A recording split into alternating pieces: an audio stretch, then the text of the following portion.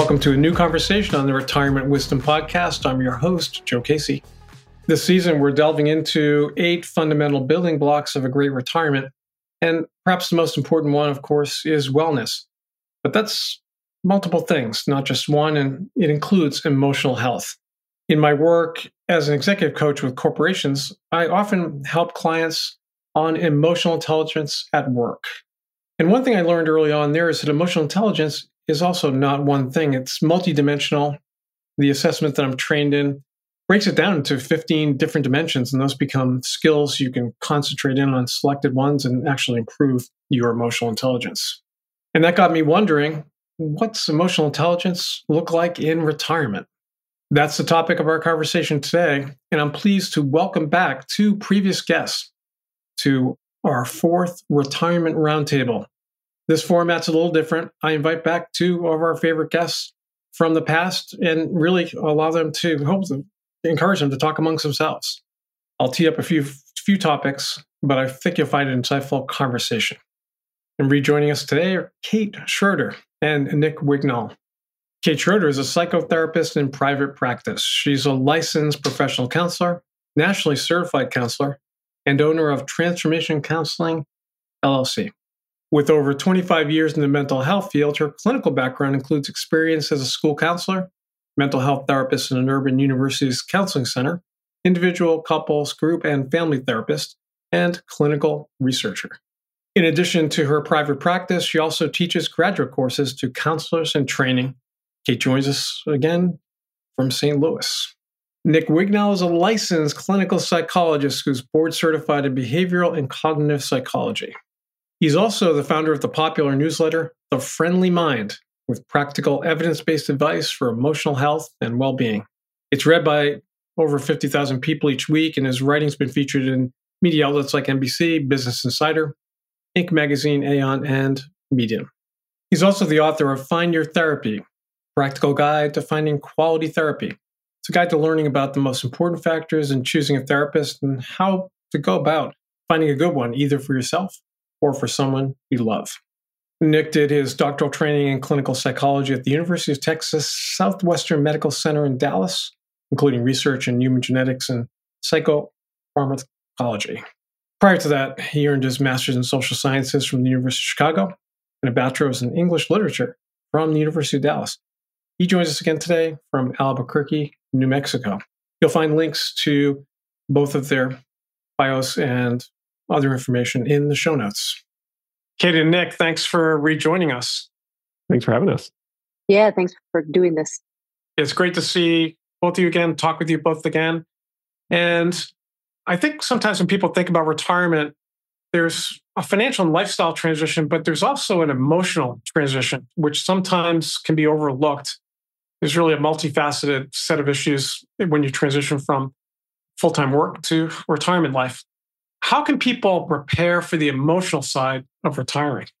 Joe, this is such a topic near and dear to my heart, not just about retirement, but life in general. But I think it's especially relevant in terms of considering retirement and how to move into that. You know, so much research out there now shows that adjusting to retirement has its own set of difficulty and challenges for many, many people, especially for a lot of people who've identified a lot with their work and they've gotten a lot of accolades and self-esteem and identification from the work that they do.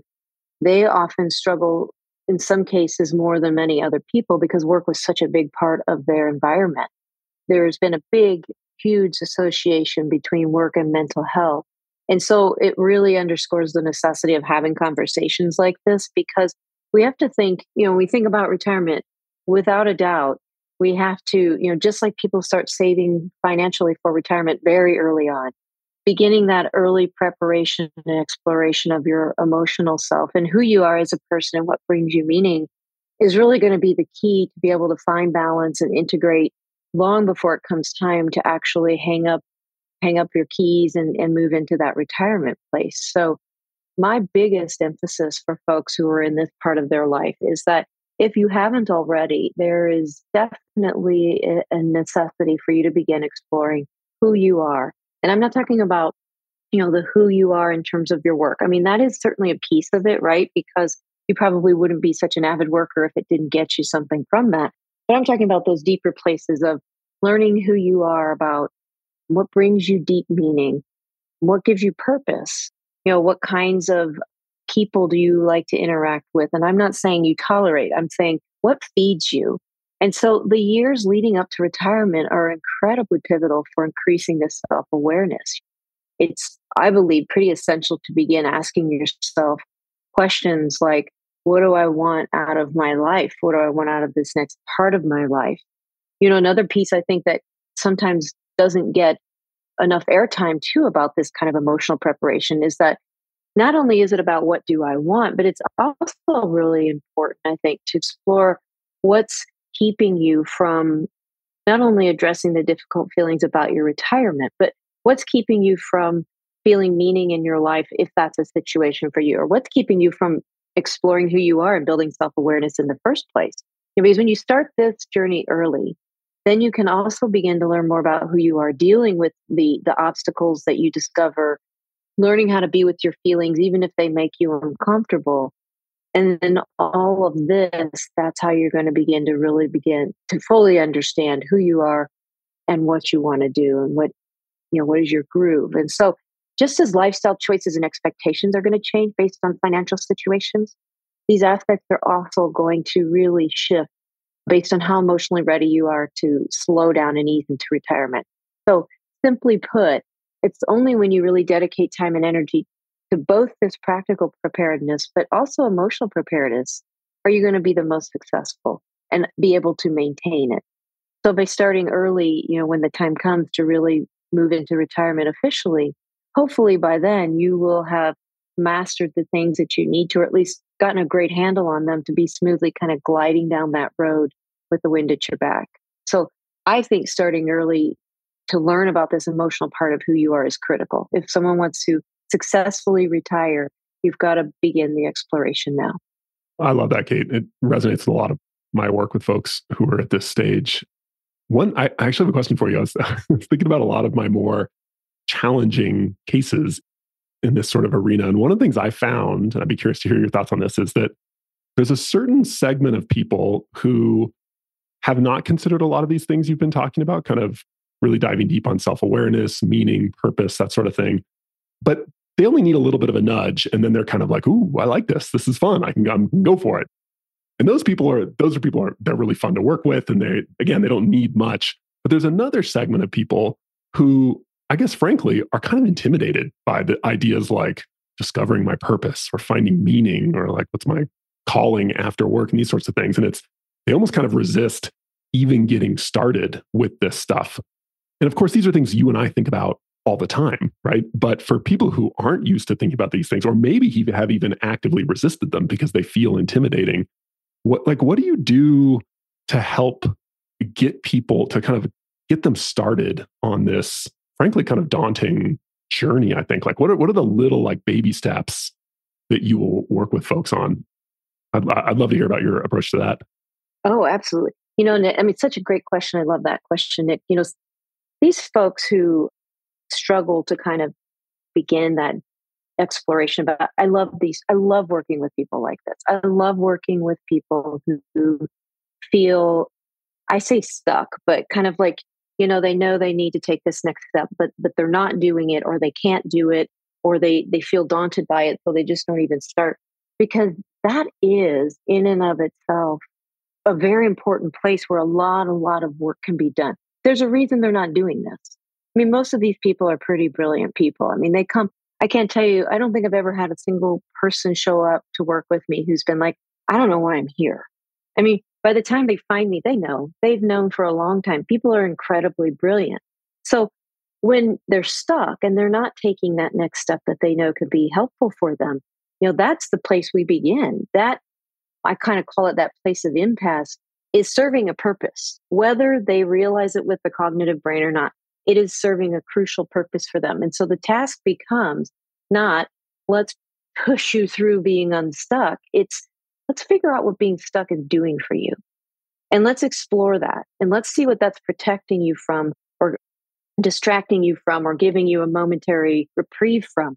Because when we can get to the core of that, I find that people's own innate strive for growth and actualization begins to kick in at a pace that they can handle, at a pace that they can tolerate, whether it looks like what the world thinks or doesn't think. And that's what this is really all about. That's what the core of self-exploration is all about, is who am I and how do I tick? Not what the world tells me or my friends are doing or my colleagues are doing, but what works for me? What's my style? And so stuck or not, taking that next step is incredibly important. And to be honest with you, these are some of my most favorite people to work with. I don't know if you had a lot of that in your practice. Yeah. But I heard from a lot of people, like you said, they were saying to themselves, I knew I should have been doing this for a long time. And I've only just now gotten up the courage to actually, go see a therapist or work with a coach or something like that. So my mind naturally goes to, well, if this is such a problem, like what percentage of people aren't even reaching out to work with someone? And it also kind of makes me think, like, what's your take on, to what extent can you do this kind of work outside of a traditional sort of coaching or counseling or therapeutic relationship? Like, do you think is it possible for people to do this kind of stuff on their own without the structure and sort of support of, and if so, like what is that like? Like if you had one session with someone who is grappling with stuff and all you could do is sort of like help them kind of get started, and like, what would you say to people, or how would you kind of encourage them on that journey if most of it had to be done kind of on their own? I'd love to hear about it, because I think a lot about folks who, for whatever reason, can't fit into a professional kind of therapeutic relationship. So I'm like, how do we help those folks? Like, where would you kind of point people? I guess I'm curious to pick your brain on that.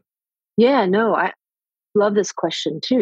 I tell people it's like going to the gym, right? If I'm wanting to train for something and I go to the gym once a month or 2 times a year, I may get a little something out of that, but I'm not going to get what I want versus if I were going on a consistent, regular basis. I mean, like you said, we're biased, right? All of us here are probably pretty biased, or else we wouldn't be here talking about this kind of thing.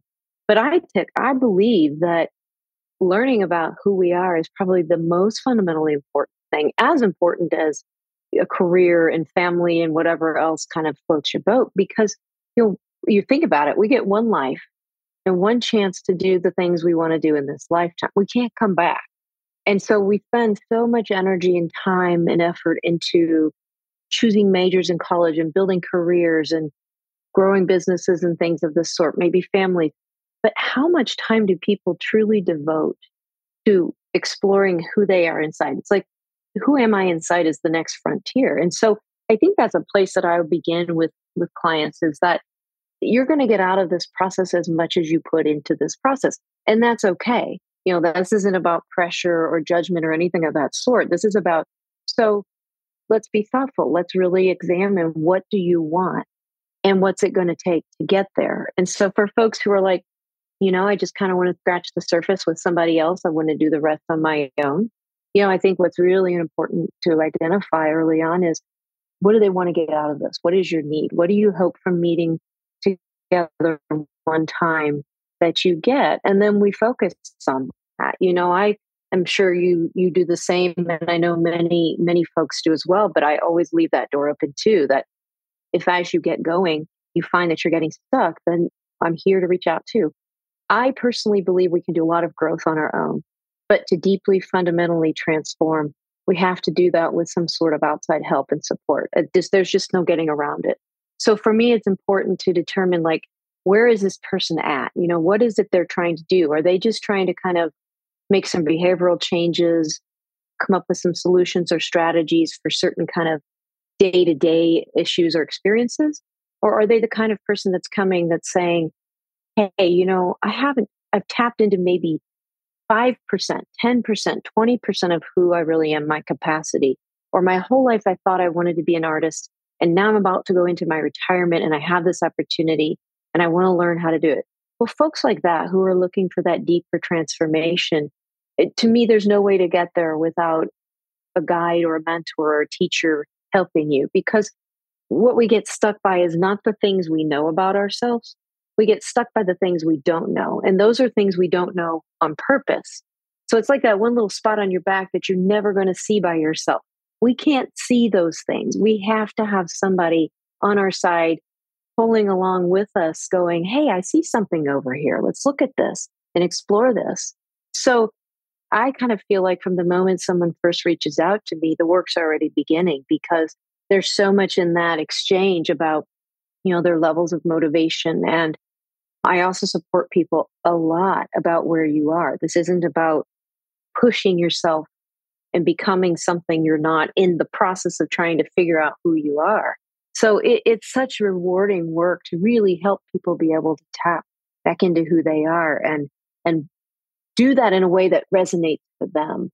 What's been your experience with folks like that? What have you found?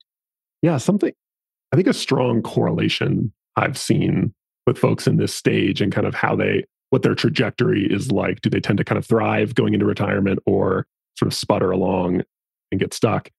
Or just such a strong correlation is the vibrancy of people's social lives and how strongly that correlates with not just overall sort of emotional health and well-being, but I think specifically with self-understanding and transitioning into a new phase of your life and new goals. I mean, Kate, I know you're an expert in attachment. And something I think about a lot is that attachment is often talked about in terms of our early years, which are, of course, are incredibly formative. We learn who we are largely kind of mediated through other people.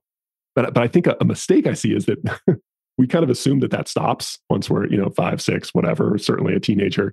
But no, we're constantly discovering who we are through other people, right? And so to me, the importance of, it's a kind of a hokey term, but role models, peer models, people out in your life, not even necessarily experts or coaches or whatever, but to take it upon yourself to try to cultivate a sort of social environment and network that will be kind of indirectly, at least, conducive to your growth. Because we all know in any, if you want to be a great baseball player, like, you got to hang around baseball players. You're going to get good at baseball if you're not hanging around baseball players, right? Or if you want to be a musician or whatever, like, whatever it is, it really helps to be surrounded by the type of people we want to learn from and grow towards. And so I think investing in one's social life before and immediately after retirement is so important, including for this project of self-awareness and personal discovery and growth. And I just think we learn so much through other people. It's such a shame when I see people, they retire and it's like, well, maybe they've got their spouse and, once a month they meet up with a buddy from work or something like that. And I just think so much of emotional health and well-being rests on the foundation of our social lives and our relationships. And so being really intentional about investing in those relationships coming out of this period is crucial, because you're going to lose a lot of them once you're not working anymore. It's just reality. It's unfortunate, but a lot of those are going to go away. So to what extent are we really proactively and intentionally building up kind of social resources for ourselves? Such a great point and so important. And I want to toss a new topic on the table, if I could, to get your thoughts on it. I do some work in the corporate world on emotional intelligence in the workplace, and it led me to start thinking about what would an emotionally intelligent retirement look like? How does it play out in that setting? How would you explain what emotional intelligence is? I basically think about emotional intelligence as understanding how emotions work and how to work with them in a healthy way, which is pretty broad and fairly general. But one thing I like to do that's a little bit non-traditional in this world, Daniel Goleman would probably get angry at me for this, but I like to kind of separate out what I call emotional intelligence, which is the understanding part.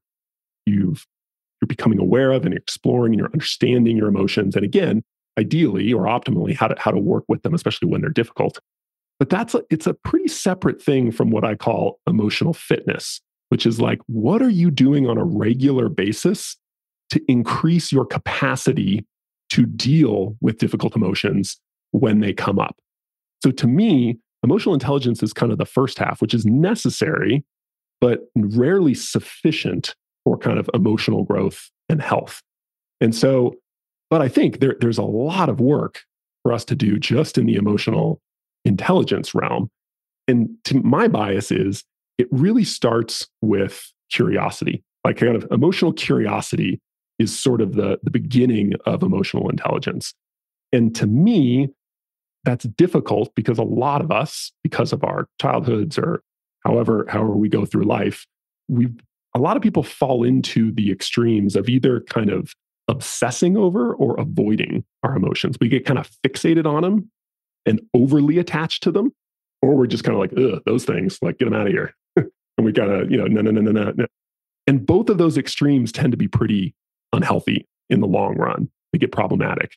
But I kind of see curiosity, getting curious about our emotions, what we're experiencing, and all the things related to emotions, our thoughts, our physical sensations, beliefs, expectations, all those things that tie in with emotions. So I think cultivating curiosity, just a little bit of inquisitiveness about, I'm feeling sad and I don't understand why. Well, instead of immediately going to, what's wrong with me? Like, how come I can't shake this? But getting kind of critical, obsessing, and trying to get rid of it. It could be like, it's uncomfortable. I don't like feeling sad, but that's kind of interesting. What's going on there? So cultivating, I think an underappreciated part of emotional intelligence is in very small ways, cultivating a sort of curiosity mindset towards our emotions, especially difficult experiences, instead of those two extremes we all tend to fall into, which are kind of getting obsessive and critical about our emotions or avoidant of them. So I'll shut up there and let Kate say her piece. But I think that's an underappreciated aspect of emotional intelligence, is that curiosity piece. I love that distinction, Nick. I so agree with you. It's like emotional intelligence is multifaceted, right? It's not just the awareness of your feelings or someone else's feelings. I mean, that's a critical first place for sure. But it's also, you call it this kind of fitness piece to it, which I love that. I'm an athlete, so I love putting it in those terms. But to me, it's also that ability to regulate your feelings, which is essentially what you're saying is, okay, so how do I be with my feelings, right? So, when I think about emotional intelligence, it's funny, I always smile because I know that that's the buzzword, right? And that's the word that most of us walking around on the earth can understand and relate to. It's a little safer than feelings, right? But, it's that capacity to be aware of, control, and express your emotions, handle your relationships judiciously with responsibility, maturity. But it's not only just about your own emotions, it's also about making room for it and putting the effort in understanding the emotions of other people around you too. And, one of the big things about feelings, right? So we all talk about, well, how do I learn how to be with my feelings? Is that feelings don't happen in our brain. Feelings happen in our body. Feelings are energetic experiences. They are emotional, energetic responses to things that are happening around us. So feelings really are a no-brainer. So I always cringe a little bit when people try to go after their feelings with all these cognitive ideas, because I'm like, as humans, we are a meaning-making species. So understanding is critical. That's a fantastic place to begin. But it's way more than that. Talking about being sad is drastically different than feeling sad. And so to me, emotional intelligence also includes that piece that says, so how do I make room for my sadness? Or how do I make room for my fear or my helplessness or my whatever, my joy? Most people, it's a great experiment to try. Most people don't really struggle too much when it comes to what we think of some of those more fun feelings, right? Like excited and joyful and comforted and peaceful and happy. We all go, okay, that's great. How do I keep going with that one? But a lot of people struggle with the other batch of feelings that, we go, ooh, I don't want to feel that, or I hate when I'm anxious or afraid or frightened. And the truth is we have to have the full range of feelings. If we're alive, that's our clue. It means I feel the whole continuum of feelings. I'm not stuck over here or stuck over here.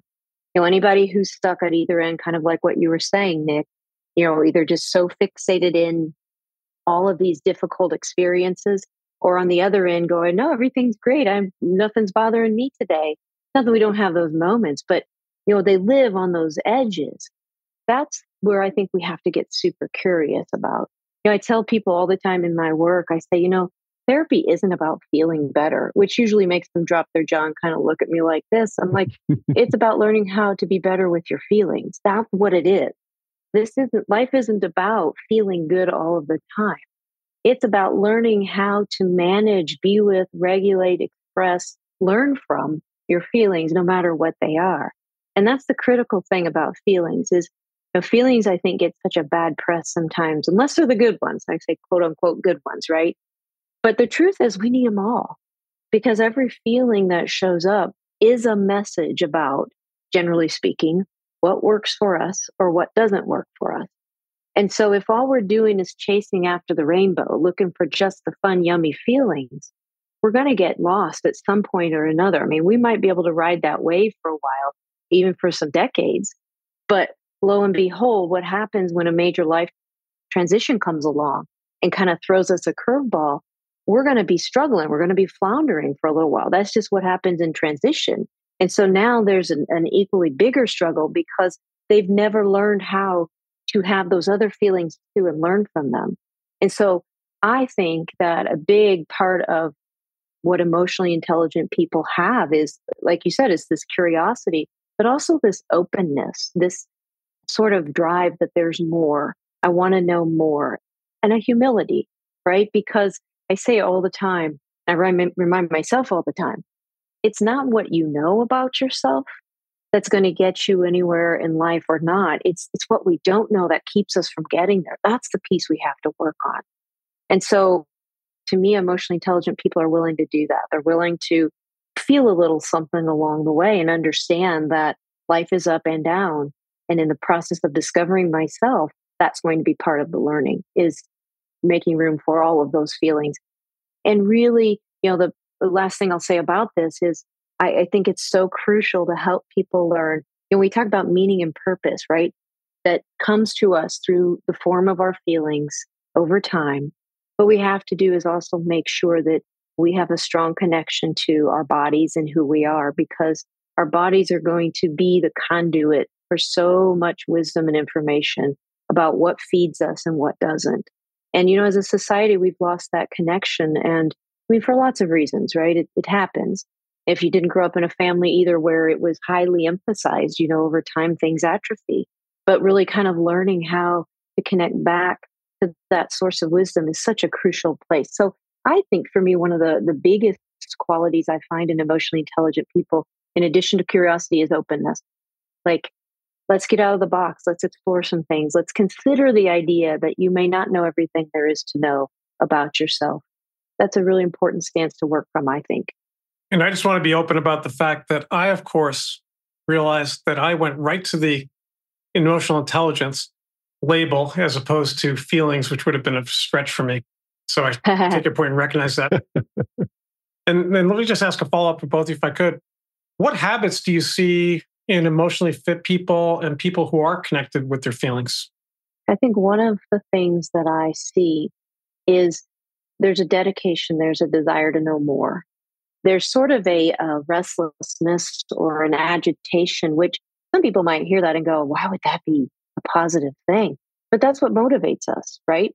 All growth is preceded by some degree of frustration or agitation. So these, what I see, qualities or habits that I see in emotionally fit or intelligent people are people who recognize that, okay, this isn't working.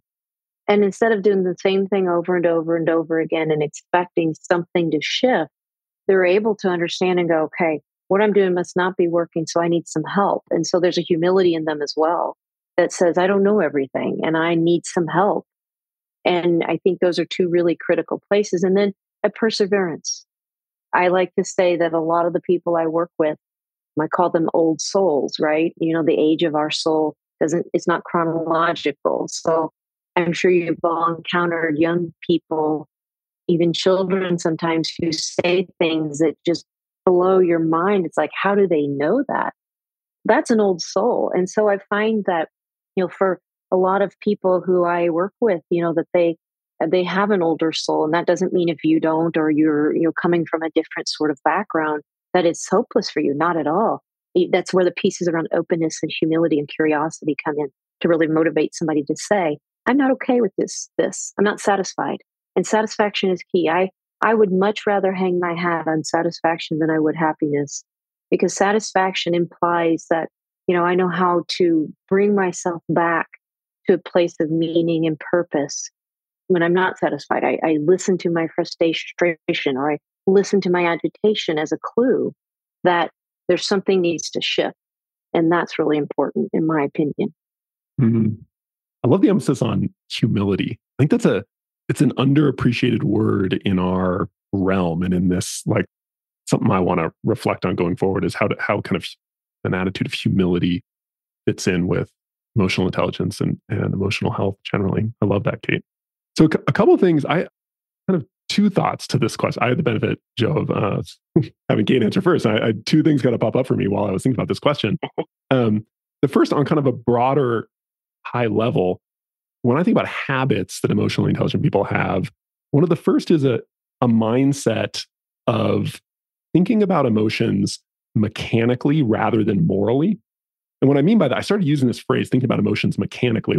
In my practice, I live in Albuquerque, New Mexico, and there's a lot of national labs around here. So I worked with a lot of engineers. I had a lot of engineers. And so hopefully like a good therapist, I tried to sort of see what language they were using for things and try to, use appropriate metaphors. And so I adopted a lot of this kind of engineering speak. But there was a really profound lesson in there. I found that a lot of people who struggle with emotional intelligence and being self-aware, they have an immediately moralistic take on their emotions, especially difficult emotions. It's like, if I feel bad, it is bad, right? To feel anxious is bad. Either the emotion is bad, anxiety is bad, and I got to get rid of it. What can I do to cope with it or get rid of it right away? Or I'm bad for feeling that way, right? As opposed to, oh, there's this thing that it hurts. Maybe it hurts. It's painful. Or it's uncomfortable. Or maybe it feels good. Kate, I like your fun emotions. I can't stand the like positive versus negative way of describing emotions. It's nonsense if you ask me. But like pleasurable and painful, right? Uncomfortable versus fun. That's one way to think about it. So I think there's a high level habit that emotionally intelligent people have, which is they don't moralize their emotions and their emotional experiences. They don't go immediately, like emotions are like the weather, right? If it rains on you, is that good or bad? No, rain is not a moral thing, right? You might not like it if you were hoping to go play tennis, right? But you might really like it if you, like me, live in the desert and your garden won't grow because there's no rain. So it's very context specific. Anyway, so I think that on a high level, thinking about emotions mechanically rather than morally, which a lot of, even if you don't grow up religious, a lot of us have this kind of judgmental, moral attitude to our emotions. And so that's really worth spending some time reflecting on. And then another like really just super specific thing that I used to work with folks with a lot is avoiding intellectualizing your emotions and instead talking about them plainly.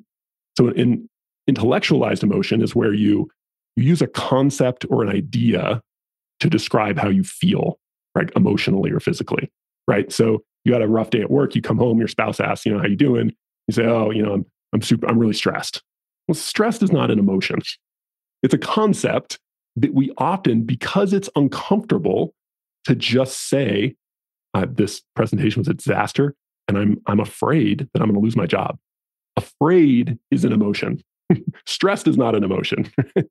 So anyway, I always would say it like a 6-year-old. Like I have a 6-year-old daughter, right? And so my kids are wonderfully straightforward about how they feel. If they're angry, they're just going to say, I'm mad, I'm angry. If they're sad, they're going to say, Dad, I'm sad. Right? If they're afraid, they're going to say they're afraid. But we adults, we get in this habit over time of, because it almost feels, if you think about it, if you're an adult listening, and I assume most people listening are adults, ask yourself, when was the last time you said, I feel sad? I guarantee it was probably a while ago, right? Instead, it's something like, well, I'm upset, or we use metaphors like I'm blue, or I'm kind of down, or things like that. There's nothing necessarily wrong with those, but a very small but powerful habit I think people can build to start to improve emotional awareness and intelligence is to notice that urge to intellectualize, to avoid the actual emotion by using a concept or an idea, and instead, like, say it like a 6-year-old. Like, how would a little kid describe how I'm feeling right now? And just say that. Even maybe it's to someone else, you're in a conversation, or maybe just in your own self-talk when you're reflecting on how you're feeling, right? Use language that's plain and direct when it comes to your feelings and your emotions, rather than these kind of convoluted, overly conceptual intellectualizations. And that's one way, I think, to start to get, it's a cheesy word, but in touch with what you're feeling. which is the kind of the doorway to emotional intelligence and understanding yourself on that level a lot better. Great advice. I was last sad in December, but it was over a baseball trade, which doesn't count. But I did say perfectly valid. Perfectly valid. but I did, which was rare for me, say it like a 6-year-old. But it's a great point. And when people get into retirement, they quickly notice there's a lot to be gained: freedom, flexibility, all the things they've dreamed about, worked toward. But there's also a lot of losses that show up, and things like sense of purpose, who they are professionally, their identity. What thoughts do you have on the impact of those losses, and what can people do to navigate this? I think that it's interesting because there is a lot to be gained from retirement, right? People are working so hard throughout their lives to prepare for this. But the losses are certainly something I think is a wonderful thing to have discussions about prior to retirement, because it's going to happen, right? Challenges like coping with the loss of your career identity, with the loss of your social support network, which Nick talked about a little bit ago. No longer being able to receive that recognition. There's a loss there around your work accomplishments and bonuses, or just, shout outs and things. You're going to, where do you find that kind of validation again?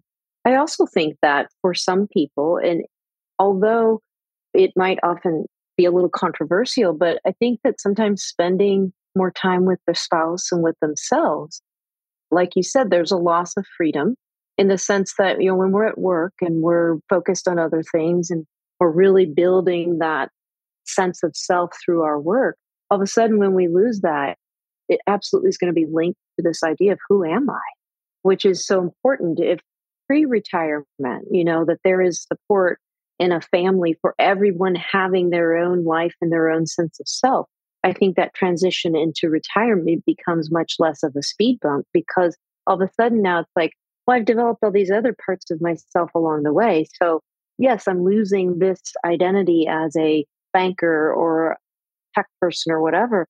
But at the same time, I've got all these other meaningful parts of who I am to expand.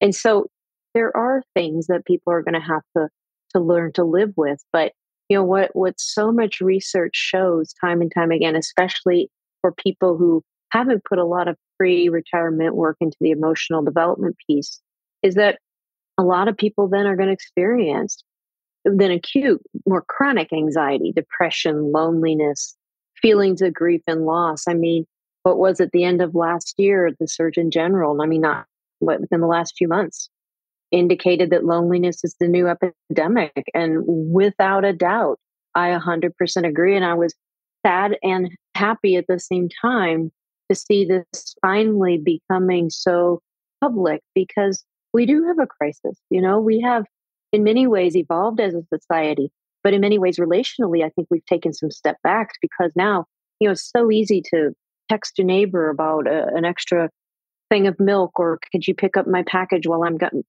We don't connect as easily and as well as we do anymore. And, I agree that going into this part of life, right, which is still a big chunk of time. We think about retirement at the end of life as like, well, you're just going to kind of go hole up at home and ride this thing out.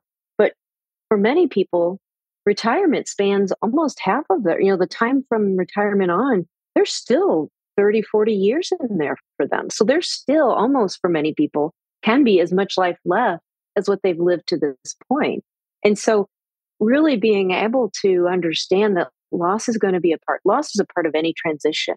And so the more or better I'm able to deal with my feelings around that and cope, in satisfying ways, then the more likely that transition is going to go. And, one of the things that I want to say about a point we were talking about a minute ago is I agree wholeheartedly with you, Nick, that a big tangle for many, many people is that there's a lot of judgment placed on feelings as good and bad. And that's a core underlying theme in the work that I do with folks, is to help them get to a place where feelings aren't good and bad. They just are. And so I like to use words satisfying and dissatisfying. And then there's, of course, all ranges within that. But even unpleasant feelings can be very satisfying if we have the adequate support inside and around us to feel them, as odd as that might sound to some people. So again, it comes back to, these losses around retirement. It comes back to, how emotionally fit am I? How emotionally intelligent am I? How well equipped am I to deal with the full range of feelings? Because that's going to be present in every life transition, whether it's retirement, moving, starting new jobs, beginning a family. That's life. If there's one guarantee, it's that it's always going to be changing.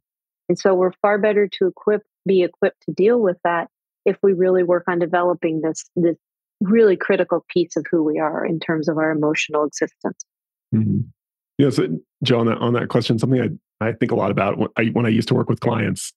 There's this old saying in I know we're all athletes here, but in sports, and people would say the best offense is a good defense. But I think when it comes to coming out of retirement and these like questions of identity and purpose and loss, really, I think you can flip that to pretty good effect, which is the best defense is a good offense. And what I mean by that is I think a lot of people get stuck trying to cope with loss, trying to mitigate the effects of a lot. Like, oh my God, I'm not, I was this partner, as a partner, a VP in this big company. I had so much prestige and influence and respect and all that. And like, how do I deal with the loss of that? And I'm not saying that's not an important question. There's a sense of proportionality where if all your time and energy is going to mitigating and coping with the one particular loss in one aspect of your identity, there's opportunity cost there. That's all time and energy that could be put toward what can I build? What can I bring in? What new aspects of my identity can I uncover or construct, or whatever kind of metaphor you want to use? My guess is that most people would be far better off channeling more of their energy in that direction rather than putting it all into playing defense and coping with a particular loss. And I think because Kate, you mentioned this, you alluded to this anyway, the overall mindset is like, this is who I am, and now it's gone, and like I'm a shell of myself now because of that. No, that was one part of who you were at this stage of life. There are almost an infinite number of possibilities going forward. And that's, that sounds nice. You're listening to this, you're like, yeah, okay, that sounds nice. But to really think about that, like, what would that mean if I saw myself as full of potential options going forward? Like, there's so much, this gets into all of Carol Dweck's growth mindset stuff, but it's thinking about how can I play offense rather than getting stuck playing defense 100% of the time? What can I do to go out and forge new aspects of my identity? Find new purposes, right? You don't have to have one capital P purpose, right? You can have lots of purposes, and to go out and cultivate those. So I think it's kind of, not surprisingly as a psychologist, it's a kind of a mindset thing is my way of answering this question. But more offense, less defense, I guess, is my hot take on that one. Well put and memorable, and I think a great mindset to take into it. I just wanted to share a real quick story. I had a gift when I was literally 30. I was in graduate school. I was working full-time, going to graduate school at nights. I'd start my day in New York. I'd end up in Philadelphia. So that a little crazy. But it was well worth it because one of the courses I took was taught by an adjunct who was an active CEO. And one day, I'll never forget, he said, his first day of class, said, I want to share a lesson I learned so that all of you won't go through this. So don't ever tie who you are to your office, your title, other things. And said, I did that. And it was a big mistake that I'm learning. He was actually retiring the next year. And it was great advice, and which came in handy for me because in the subsequent year, I had 6 offices in one year. So I got to practice that really quickly. But I think that was very good advice. And the other thing you talked about earlier was, Kate, you brought up loneliness. And I want to avoid my tendency to over-intellectualize things. And I don't have a quick talk like a 6-year-old about it. But I saw a chart, and I'll include this in the show notes I've sent to each of you. It's in the Wall Street Journal. It stood out to me because it graphed how much time people spend alone over the decades of their lives and how much it increases from 50 to 60, 70 and beyond. And I just wanted to get your takes on what are the possible implications for mental and emotional health and fitness that really may come from increased time alone, and what should people do? Because I don't think sometimes people expect all of that. I think it's very hard for me not to, in some ways, I think I'm more of a sociologist than a psychologist, in that I think all of the good stuff I think about and help people with when it comes to psychology and how the brain works and our relationship with ourselves and identity and purpose and all that kind of stuff. I think there's a really strong case to be made that in some ways that's like the tip of the iceberg. And underneath the iceberg is our social life, our relational life with other people. And it's so easy to just not see that at all, or to underestimate the importance of that kind of social fabric for how we experience hardship, challenges, joys, excitements, all sorts of things. It's all kind of like rests in that grounding. So I see this chart and I think as a mental health professional, it's terrifying. You just know, like, you don't be a therapist very long. When you see someone and you talk to them from their first session and you ask them about, well, what's your social life like right now?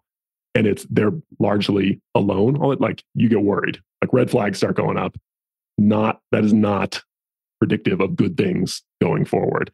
So there's this strange way in which I think the bet in a lot of ways, especially coming out of into this stage of our lives, the best way to improve your, I think, emotional health overall could very well be to invest in your relational health, to really be proactive. And that's the thing.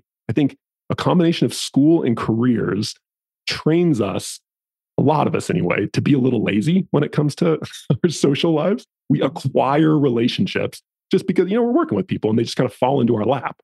And so we fall out of practice at making friends and joining groups and building community. And that is something that we need to be intentional about, to be really proactive about. And that might sound a little intimidating, building community, yikes, sounds daunting. But it could be as simple as, I was just talking to my aunt who retired 6 months ago, and she was saying, I've never been depressed in my life, but for the first 4 months, like, I think I was kind of depressed. I wasn't suicidal or anything like that, but like, I've never felt like this before. And then she said, but you know what the one thing that turned it around for me was? I didn't go to therapy. I didn't start doing any sort of deep exploration. I went on meetup.com and I found this group of women who had recently retired. It was like a little social club. And she went up and she joined, and now she has all these new amazing friends. And like, I kind of opted her out of this. But no, it's not the only thing, right? But it can be as simple as something like that, being really intentional about, like, relationships aren't just things that happen or that go away or come into our lives. I mean, they can be, but I think we really need to be deliberate and proactive and intentional about starting, even if it's in very small ways, and hopefully early before we need them, starting to build sort of a web or a network of relationships that, Kate, like you said, that really feed us, that fill our tanks. So many relationships are either transactional or really sap us of energy. But to be proactive about, like, the universe isn't just going to give us good, healthy, inspiring relationships. We, like anything else in life, like, we have to kind of put in the work to start to do that. So I think that's my reaction to that chart you sent over, Joe, which is just a kind of terrifying, but also it presents us with a challenge that I think we all can meet in our own way. I love what you said, Nick. I so appreciate the construct of considering how, when we're working or we're in school or whatever, it's easier to meet people than it is when we're not. And so it does kind of, I think, again, our ability to put ourselves out there and meet other people and build community can kind of atrophy. We do get a little lazy about that because it's just kind of a built-in opportunity. I think it's you can't think about having, basically from kindergarten, you've gone somewhere 5 out of the 7 days and you've been around multiple groups of people all day long for 40, 50, 60 years, that all of a sudden that's not going to be a really significant thing to have to work through. And, one of the things about loneliness, and I think this became so evident after the pandemic and during the pandemic, around how suddenly all of our social opportunities were just completely stopped, and how much people, I think, started to become aware of the value of connection with others, and even transactional connections. I mean, sure, meaning comes from those deeper, sort of authentic, meaningful connections, but even transactional connection at the grocery store or the post office or at a meeting at work, they still give us something. And so, loneliness is probably, well, as it's been indicated, it's our epidemic now, and it is has a huge impact on people's mental health and people's well-being. sometimes after retirement, it's kind of like what you were describing with your aunt. There can be a sense of listlessness or kind of aimlessness when there's no longer this place to be and something to do every day with built-in social opportunities. And so I do think that in this critical place of life, that not only is community essential, but also for those people who struggle to put themselves out there. I think that's where that growth work can really come in that says, okay, what's blocking me from getting this need met? I know I need community, and I'm really struggling to do that. And for some people, that's easy to do, people who are more extroverted and they just have those built in skill sets. But for a lot of people, especially for introverts, which is, another facet of the work that I do with people, is work a lot with the Myers-Briggs and the Enneagram to learn about those parts of who we are. It's challenging and it is daunting. And so, working with people to discover like, okay, what's blocking me from getting out there or putting myself out there and working through those pieces, it frees up the energy to go connect because at the core of all, we're social species. We are wired to connect. Even if it means, once or twice with people or whatever, we're wired to connect. That is our innate motivation inside of us as humans. So if people are struggling with that, and of course that's going to have a really negative impact on mental health and well-being over time, then I think that really becomes pretty important to say, okay, I need to get some help and figure out what's blocking me. And some people are going to want to do that deeper work. And some people are going to say, I don't really care what's blocking me. I just need to shift and change it. So it doesn't matter really where you fall on the continuum, but building community is critical. I think that's probably one of the most critical things we all need, whether we're in retirement, pre-retirement, or younger years, is we have to have support from our community. And when that breaks down for people, I see a lot of mental health issues emerge because of that piece. And I really appreciate this conversation. Was wondering if you're free for one final question, a short one, just to get to close things out for people, because we've covered a lot of ground and it's been very meaningful. How can people learn to be more emotionally intelligent in their retirement? How can they prepare for the transition? One or two tips or recommendations to leave them with. I think this might be a little unusual, but find a retirement mentor, role model. And what I mean is find someone who you think is really doing retirement well and just try and spend more time with them, or ideally 3 or 4 of them. And the rationale there is I would bet whether it's deliberate or not, people who are making that transition route well and really taking advantage of this new phase of life, they are emotionally intelligent. They've figured that out, at least to a certain degree.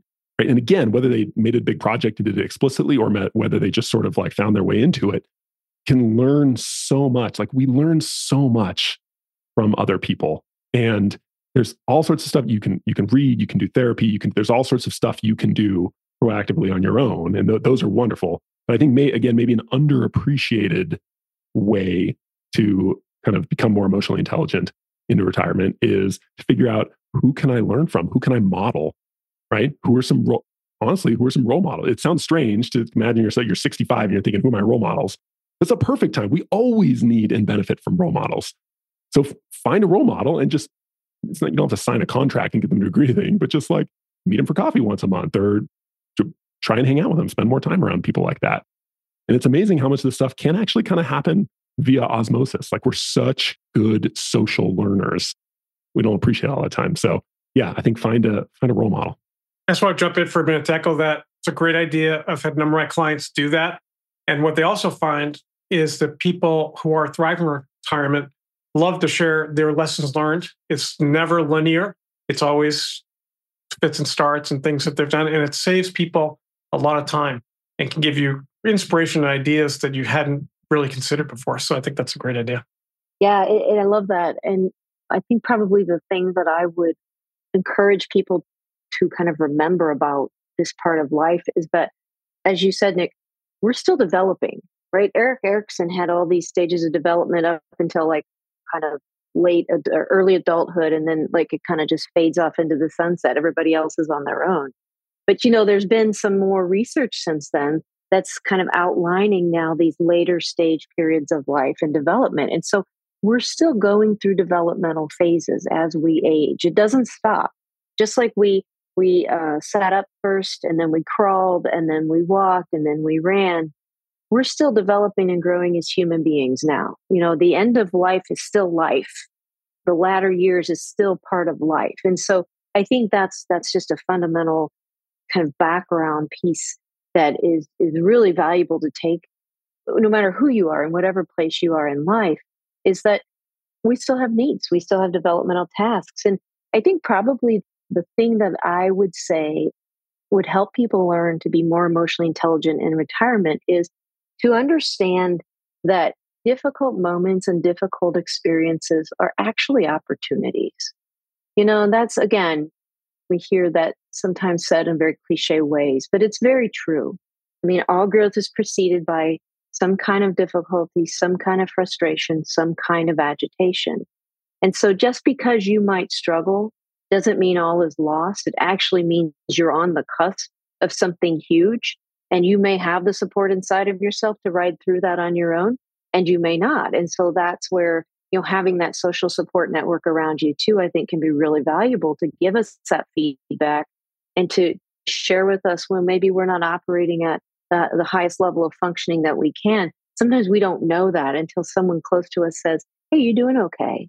So really learning how to lean into difficulty as opposed to trying to stay away from it or avoid it, because it's going to happen. That, again, is part of life too. Thank you both for great, enriching conversation.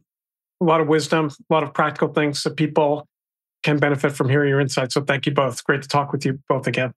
You bet. Thank you, Joe. Thank you, Joe. So there are a lot of things to take away from this conversation today with Kate and Nick. Yours may be very different from mine. You may be at a different place in terms of emotional intelligence than I am.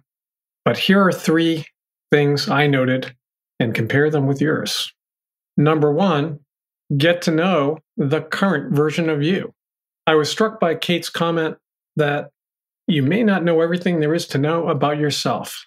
For those of us of a certain age, it may be tempting to think, well, we know ourselves very well. We may not know the current version of you as well as we think, and definitely not the future you. So step back, take some time to explore who you really are now and want to become. And Kate suggested a number of very good reflective questions to explore. What brings you deep meaning? What brings you purpose? What kinds of learning are you excited about? What brings you joy? And then she noted it's wise to follow with what's keeping you from some of those things now. So take on that learning quest, learning about you. Number 2, say it like a 6-year-old. I'm underlying this one because I'm certainly guilty of what Nick talked about in terms of intellectualizing how we talk about emotions. And I'm also guilty of simplistically labeling them good or bad. So be simple about labeling it like a 6-year-old, call it like it is, but avoid simplistic labeling, good or bad. And while I'm more comfortable talking about emotional intelligence, I take Kate's point that just focus on feelings. Don't intellectualize. Number 3, who's your retirement role model? This is a great suggestion that came up today, and I think it has, again, multiple aspects to it. Who is living the way in terms of being tied into their emotions that you would like to emulate? Who's thriving in retirement life? And as Nick pointed out, think not just about one person, but several people who you can learn from, who you can model, who you can really get some lessons learned from. It can save you a lot of time. Thanks for listening to the Retirement Wisdom Podcast. Our mission here is to help you retire smarter by exploring different dimensions and the key building blocks of a satisfying life in retirement. It's about so much more than money. Thanks for listening.